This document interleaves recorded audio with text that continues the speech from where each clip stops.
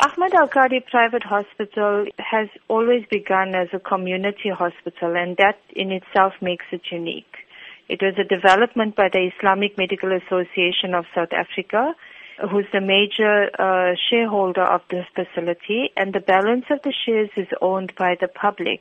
The hospital design has also been unique to no other facility. Now that the doors have officially been opened, can we look forward to any projects that give back to the community? The Islamic Medical Association owns the majority of shares, which is 26% ownership in the facility, and all profits that are generated from their shareholding will go back towards the community. The Islamic Medical Association is also putting up their own renal dialysis unit on this premises that will assist with the renal care projects that they have, as well as funding of their clinics.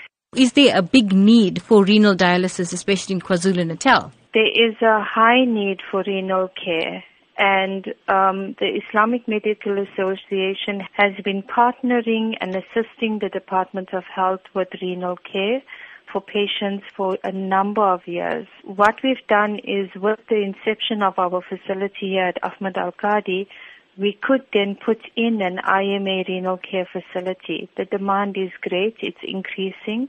Patients who don't have access to renal care through the Department of Health, the public sector, are generally transferred to us.